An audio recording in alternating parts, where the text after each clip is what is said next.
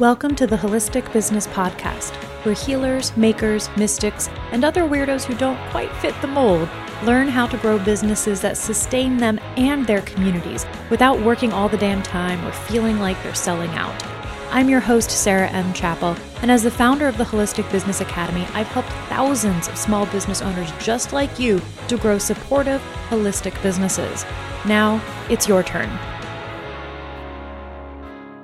The vast majority of a time when a healer, mystic, coach, or online teacher says to me that they're having a hard time getting people to buy a certain online educational, mentorship, or coaching offer, they actually don't have any idea why people should buy that offer. The outcome is not clear. Why this offer is the best choice to get that outcome is not clear. The founder, the creator, cannot say with confidence what transformation they are helping to facilitate and why the offer they have created will help their customers to achieve it. I think there are a lot of reasons for this confusion amongst business owners, but a primary one is a tendency to focus on the trappings of an offer, the features, the business model itself first, instead of considering the why of the offer, what it makes possible for a customer, and then figuring out if a particular kind of offer is best. If we do not know the outcome that we are trying to facilitate with a course, with a coaching program, with any transformational experience, we don't know the transformation, then it will be impossible to match that to an appropriate offer type. Courses do not facilitate the same outcomes as one-off private sessions or as memberships or as group coaching or as a book or a digital download. Each of these types of offers are best suited to different kinds of outcomes for people at different stages of development in whatever it is that you do. Let's use an example and say that you teach people how to knit. You're a knitting coach or something. Maybe you dye yarn and sell it, but want to expand your reach and add a scalable education offer. You know you can help people do what you do and enjoy it. So you're going to teach knitting. Teaching knitting is actually super vague, right? It could mean anything from how to cast on and do knit stitches and cast off. That's really all that's needed to be able to say, I can knit. Or it could be how to make complex garments or even how to design your own. I've had clients that taught basic design for a single type of product like a shawl, a professional level tech editing designed to help people do that like as a job, or even how to run a pattern selling business. All of these can be done under the guise of teaching knitting. So we need to ask, what specifically should your student be able to accomplish by learning from you? Is it to knit a scarf, design a sweater, adjust a pattern for their body shape, knit in the round, be able to read and use a Japanese pattern, all of these? That outcome, the thing that a student who follows all the steps and does a full program should be able to achieve, that is the number one thing you need to know in order to choose what kind of educational offer is required and then to design it. You can learn a lot from a book, but like knitting in particular shows us, for many folks, a pattern alone, or even like the Vogue Knitting Bible, is not enough for them to learn. Knitting is tactile, physical, and hard to explain in words. The words are metaphor of the action itself. This is why yarn stores have often been such crucial connection points, helping buyers to troubleshoot patterns and offering classes. This is also why I have had so many knitting and fiber arts clients. The process lends itself to more in-depth and active education than just a book. This is in contrast to some of the things that can be learned well from a book, though adventure learning most things still does require interaction, connection, and feedback to develop and apply what is learned. Project management, for example, can very easily be explained in a book. It is step by step, it is clearly delineated, and those methods are designed to be absorbable in text. They're often text-based methods. It makes sense. But even then, you still have to put it into action, right? If someone has read a book about project management, are they a project manager? Not necessarily. Implementation is key. So this is why the goal, the outcome of the offer is so critical. Is it to share information? Is it to help students get a specific outcome? Is it to develop a measurable skill? We have to decide what the outcome is in order to create the offer that can facilitate it. While matching your outcome to a specific type of educational offer can be a bit of an art, there are some guidelines that you can use, a kind of a decision tree, if you will. Some questions. So the first question I would ask is there a clear conclusion to the learning process? By this I mean, is there a binary yes, no, the student knows this thing or has done the thing that you're teaching? For the knitting example, some things are a big yes, right? Did they knit a scarf? Some are more murky. Do they have a successful pattern selling business? I mean, what even is success? What does that mean? In my own business, one of the more clear transformations we've ever focused on was through my Launch Incubator program, which was designed to take a client from idea to launch in 90 days. It's a super clear boundary of time and result. They either launched or they didn't. If there is a yes, no to the result, if you can break it down into something that specific, then a time-bound program like a live cohort course or a group coaching program might be a really good fit. The second question we want to ask is this something that can be learned in a book? If so, then a digital download, an ebook, or a self-study course may do the trick. I do believe that the online education space has been overly reliant on self-study courses. Completion rates are chronically low, and they don't provide any way for students to get their question answered or have support in applying the information in a way that actually impacts their lives. I feel like what these courses do, and the fact that so many people who teach online education to creators and coaches and healers and makers, it creates the illusion that you can have an online course, that you can basically be a teacher without actually teaching, right? Without taking responsibility for helping people to achieve outcomes. So if the material you're teaching could actually be learned from a book, then a self-study course might be a good fit. The third question I would ask is this something where people need ongoing support? As I mentioned earlier, we can easily imagine programs that have a clear ending, like learning to knit a scarf or to do a live launch. There is a discrete moment where the student can say, yes, I have done this thing. But a lot of learning is not discrete and does not have binary results that can be measured. If the transformation that you're helping people to achieve is ongoing, then your program will benefit from being ongoing as well. This is where memberships and other subscription-based models thrive. If you're teaching people to develop psychic skills, for example, or to grow a pattern business, or to play guitar, then there is no clear end point when their journey is done. You don't just learn one song on the guitar and then say, I have it, I am a guitarist, right? It's an ongoing process that spirals to deeper and deeper levels of mastery over time. These are the kinds of transformations where giving customers the opportunity to pay ongoing fees for ongoing access to support, education, and community is the most beneficial model. So let's take a closer look at these educational offer types, what they entail, and a couple of their challenges. So let's start looking again at cohort-based courses and coaching. Cohort-based courses, see, I stumble every time I say that, and to be fair, I really hate this term because it's just traditional classroom education rebranded by Techland and Silicon Valley.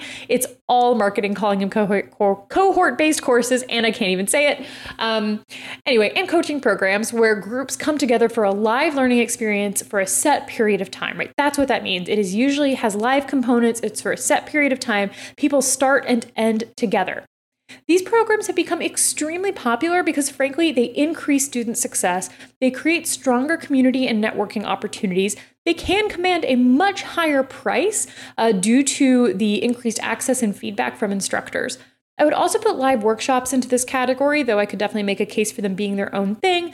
But for today's purposes, that's what they'll live here, right? And I would think of a workshop as being a very short-term version of a cohort. So one evening, a weekend, that kind of thing. These programs are ideal when there is, as I stated earlier, a set outcome that can be finished in a set period of time. The clear container can, when used properly, create an inertia-busting time pressure to help students take action, and they are often able to move faster than they would on their own because of seeing other folks in the cohort take action as well. Additionally, these programs usually have robust live components that create accountability and make it easy to get feedback and support. Think live coaching or Q&A calls, co-working, showcases of what people are working on, and more. Some of my favorite programs I've ever run and been in have been cohorts and workshops, and our current membership accelerator program, and also, to be honest, our HBA membership, are designed with this in mind, but coupled with a membership mindset, which we'll talk about later. So what about self-study courses and digital products? I'm going to be honest, I don't generally recommend making a self-study course, I'd say at all. I really think that we are kind of on I think the tail end of that is already sailing, that Students are really wary of these programs. They often underdeliver, and I just don't think that they're very financially feasible for people who have audiences that are not ginormous. I also don't generally recommend making a self-study course, which is generally fully pre-recorded, right? We're talking about something that is pre-recorded where it like lives on the internet. You don't touch it. People just buy it and use it. I don't recommend doing this until you've taught the material live a few times. The act of teaching it live in a cohort class or group coaching program will greatly clarify what you are teaching and expose to you the breadth of questions that your students might have. But if you're fairly confident that your system, framework, or way of teaching this material is honed and can be codified into something static, then a self-study course can work. The other consideration with a self-study course is how long students get access. I have changed my mind here over the years and no longer offer lifetime access to anything. It prevents me from being properly compensated when I make updates to a program, and it encourages students to put off learning. This is where you get this whole idea of people buying online courses and they're just sitting on the shelf. For a self-study course, I would probably still have a limited time access and then an option to renew access at a lower rate if students needed more time.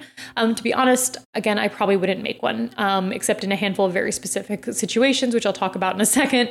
If I were going to do lifetime access, what I would recommend at this point is making the course fully downloadable and sharing it via a file share platform like Dropbox or Google Drive. I myself have several retired courses living on a course platform that I am still paying for. I don't update them, they're not running live, but everyone has lifetime access to them, so I am responsible for maintaining that access. One of the projects that I'll get to someday is to move them all to a downloadable format and send that to the students so I can close the classroom. Lifetime access used to be a big selling point online, but it decreases completion rates, which means that your students aren't getting results, which means that they've wasted their money, right? And it puts a burden on you to maintain that access, even though you're not being paid for it. So it really is a lose-lose, in my opinion, at this juncture. It's very much worth noting, though, that while this kind of offer can work, it will also command a much lower price than something that does offer support and feedback. And that makes sense, right? But I think that in addition to rarely being the best thing for students, it's often not actually the best thing for creators. I think they're hard to sell and hard to sell enough up to make the money you really want to. The people who have very robust kind of self-study course programs, honestly, very few of them are running them that way anymore. Most of them have moved to a model where there is more support or where there is some kind of membership or group coaching program upsell. Like the focus isn't on that course anymore. But I do think they can work. And I think where this model really works is when it needs to fit in with other revenue boosting programs like cohorts or memberships, right? So my ideal for this to do some kind of self-study program would be a front-end, low-cost introduction to your work so that somebody is ready for your more robust offers. You can also think of this as the 101, right? What do they need to know? What have they needed to already done in order to be ready to actually work with you more intensely? Courses that teach creators how to make courses, which is usually just them teaching them how to sell courses, and ethically negligent passive income strategies like to act as if a self-study course or digital product, even at low cost, is going to generate revenue on autopilot. I'll be honest, I have never seen that happen. As I said, unless someone already has a very large audience, and even then, it's usually not actually self-study. There's usually some other components happening. So yeah, but as part of a sales funnel, as part of the beginning of somebody getting to know you, I do think this can work well if designed to prepare for more robust offers. And I think especially right now, heading into kind of economically challenging times, this can be a powerful way of doing things as long as you have a plan on the back end to get folks to actually commit to the programs that will get them the better results. So finally, let's talk about memberships. I don't mean to be so down on self-study courses. I just think that pedagogically and financially, I think they're a wash. So I'm just kind of over it. But memberships, a membership can really be anything where customers keep paying to get the thing you're providing. I want to kind of break us out of this idea that a membership has to be something like super specific. Folks often think of a membership as a low-cost program where you just put a bunch of stuff or keep making a bunch of content and hope people stay. Like I see really common that people will make a membership that's just like a collection of their old courses. And it just feels like a place where content goes to die. It's like charging for access to your archives. Or you just keep making a lot of stuff, right? I have a lot of conversations with people where they are stuck on this content hamster wheel, just making new content every single week to hope that people stay. This is actually not really a membership. That's closer to a very overwhelming Patreon model, in my opinion. A proper membership, first of all, can be at any price. And I work with clients that are from like $9 to I think $300 a month in their memberships right now. And then I have other people that I have worked with where they're running really high level programs as memberships. A proper membership, can be at any price. But as I said at the beginning of this episode, it has to be developed to help people with a specific outcome. It is not a place to just put your shit. If what you want is for people to help fund your work on a book or an album or some other projects, then Patreon or a Kickstarter style model will be a good fit. But if you're trying to run an educational program or to facilitate an experiential transformation for clients, then you need a proper membership. And that does not mean creating random new content every week. We'll talk about program design probably in a later episode. As our Membership Accelerator clients know, I can talk about this for hours. I'm completely obsessed with program design and pedagogy and creating programs that actually get people results. But for now, the key is, once again, transformation first. What does your member need to experience, learn, or do on a monthly basis to move them towards the result that they are seeking, right? We need something that they are taking action towards on, it could be weekly, monthly, but on a recurring basis to validate that recurring payment. We also need to break out, as I said, of some assumptions of what a membership is. Especially that it's inherently cheaper entry level. A year-long group coaching program or mastermind is a kind of membership if it's a program where people will benefit from renewing for another year. So this is how I view the Membership Accelerator. It has a lot of the cohort style aspects, but without the cohort or the set end date. People purchase a year-long membership access and then have the opportunity to renew for continued access after their first year is up. This is different than the Launch Incubator program I mentioned, where people renewed. We often had people rejoin to do it again, but it still had a clear start date and end date for everyone involved. And even though I offered it, it wasn't the reason to do it again was not because of the way that we're developing the program.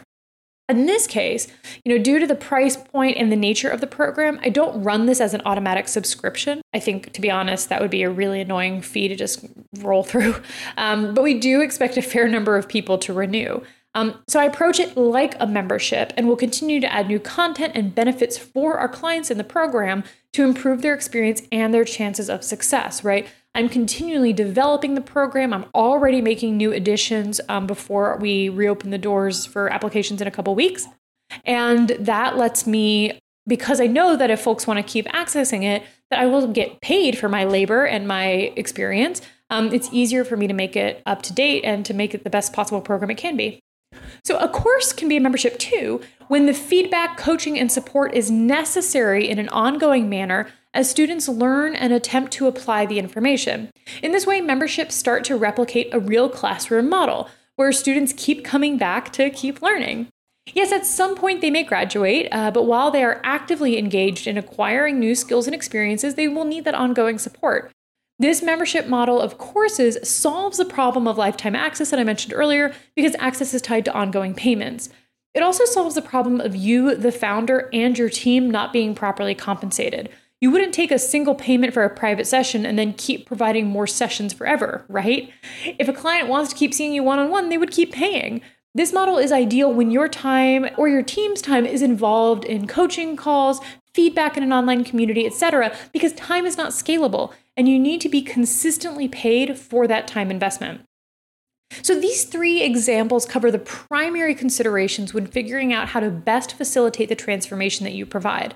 They also worked really well together. Most online education businesses have multiple offers, so customers can take a course to learn something discrete, right? And then grow their skills in a membership, for example, or learn the basics in a membership over time and then add on intensives and workshops to go deeper. An online education or coaching business, it should be integrative so that there's a holistic view of how the different offers fit together, and clients at different stages of their journey know exactly how they should be working with you. This is why actually inside the Membership Accelerator, I'm adding an entire module or mini course, I haven't decided how I'm going to put it together yet, about building courses and group programs that work with a membership, kind of the mindset behind this and how to apply some of the program design things that we have to these other kind of models, and then how to make sure they actually integrate together, right? So that these tools are solving different problems for your customers, and together they create a robust business model that properly facilitates different educational experiences that actually meet the needs of your customers while protecting your energy and labor, right? When we do this properly, it is a complete win-win. Your clients get better results and you have a more sustainable and supportive business. We are opening applications for the Membership Accelerator next week. I am so excited. If you're listening to this live, I guess not live, when released.